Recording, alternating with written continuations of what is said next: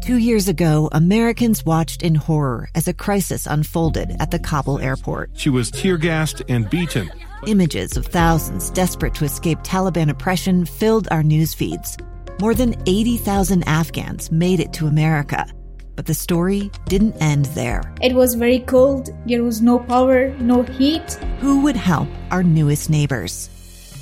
I'm Andrea Smartin. In Stranger Becomes Neighbor, you'll hear the stories of some remarkable refugees who left their homes and their dreams behind, only to start over from zero. Their only possession was 3 blankets. And you'll meet Americans who stepped up to help them. You want me to come when you deliver your baby. What can one person do in the face of an international disaster decades in the making? That's Stranger Becomes Neighbor. Find us at kslpodcast.com. Follow us on Apple Podcasts or anywhere else you listen. Welcome back.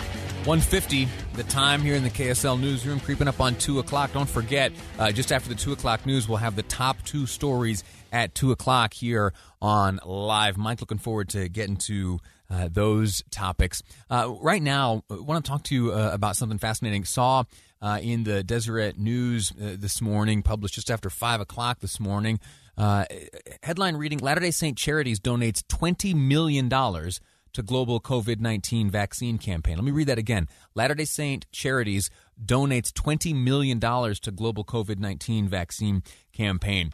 2 reasons that's interesting. It's very seldom that we get a dollar figure for these types of charitable contributions from the Church of Jesus Christ of Latter-day Saints. And to see it at this scale, and we'll learn in a moment that it's even larger than this, but also within this headline, reference made to a COVID-19 vaccine campaign. Now, the campaign itself is fascinating and worthy of its own conversation. It's called Covax. We'll get into the details of what Covax is in just a moment and where it is serving folks in the distribution of the COVID-19 vaccine. And to help us wade through all of this is Tad Walsh of the Deseret News, a good friend of this program, always willing to come on and explain things to us.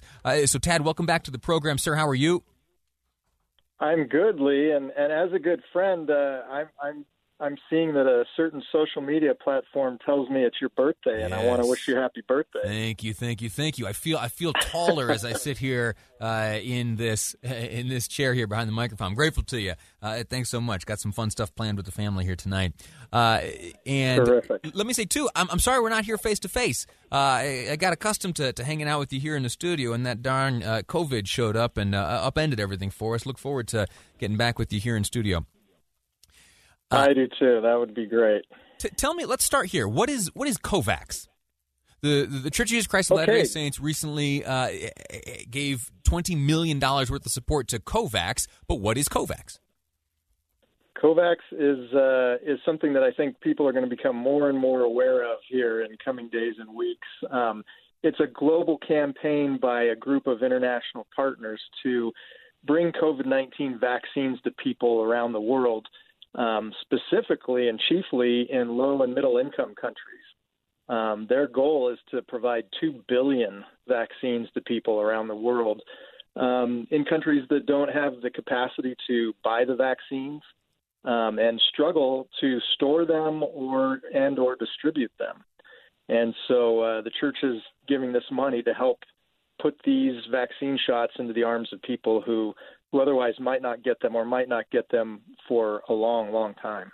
And how does this work? Which vaccines are being purchased? Which nations are on the receiving end of the aid from this program? Yeah, great question. So UNICEF is the partner that the church is giving the money to.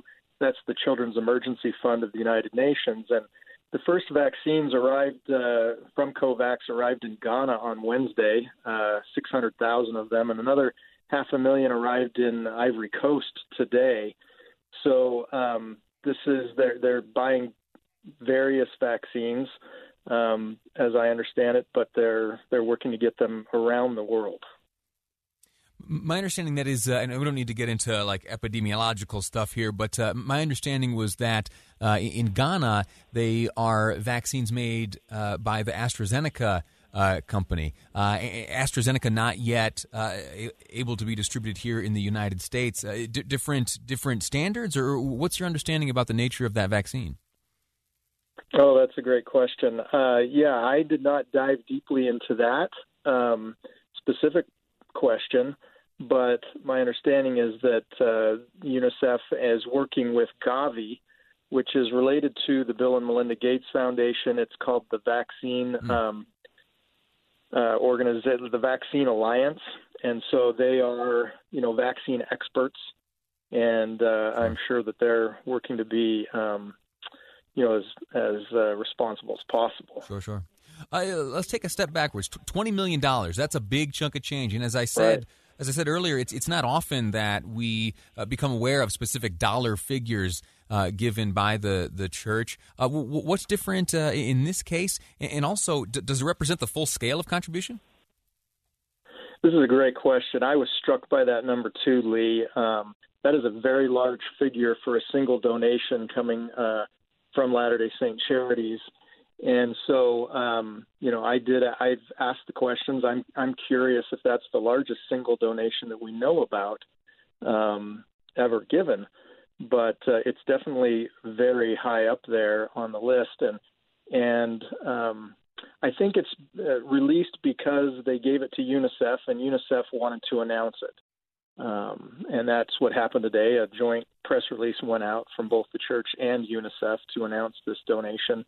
And they're hoping, UNICEF, that other private sector organizations will make similar donations, and so to have the church give what so far is the largest private sector donation in the world for this effort. They wanted to tout that and encourage others to join. Yeah. As far as the church's, COVID response dollar contributions around the world, the church is now up to over 1,000 COVID-19 related humanitarian response projects in,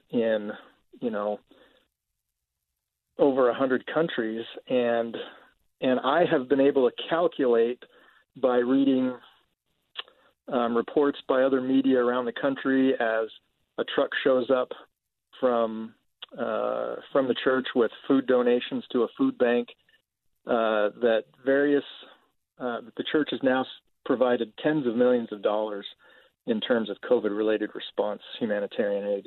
Yeah. The one thing is, I saw that number, the $20 million, and as you know, your calculations show that the true number is much, much higher than that. Charitable giving is contagious.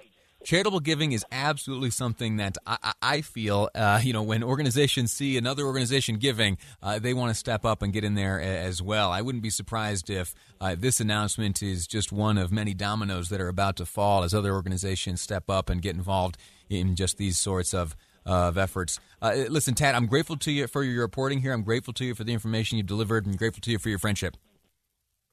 Hey, you bet, Lee. Have a wonderful day. Thanks a lot. So there you have it. Fascinating stuff. And looking into the different types of vaccines, the ones that are being distributed as part of this Covax program to which the Church of Jesus Christ of Latter-day Saints has donated, is absolutely fascinating. And learning the way and the different approaches that are out there, cool stuff. And finding ways to get vaccines to those who, likely otherwise wouldn't have them. Is nothing but good and miraculous. So that's all very good. Continue to follow that story as it develops. And as you heard Tad say, this Covax program, one that we will likely hear about much more often as certain underprivileged areas in the world end up being benefited by the work done there. Before we go to break, just a moment ago got my hands on the most recent COVID-19 numbers for Utah. I know it's not that fun to listen to, but the story told when reading these numbers and thinking back on where they have been in recent history, it tells a pretty encouraging story.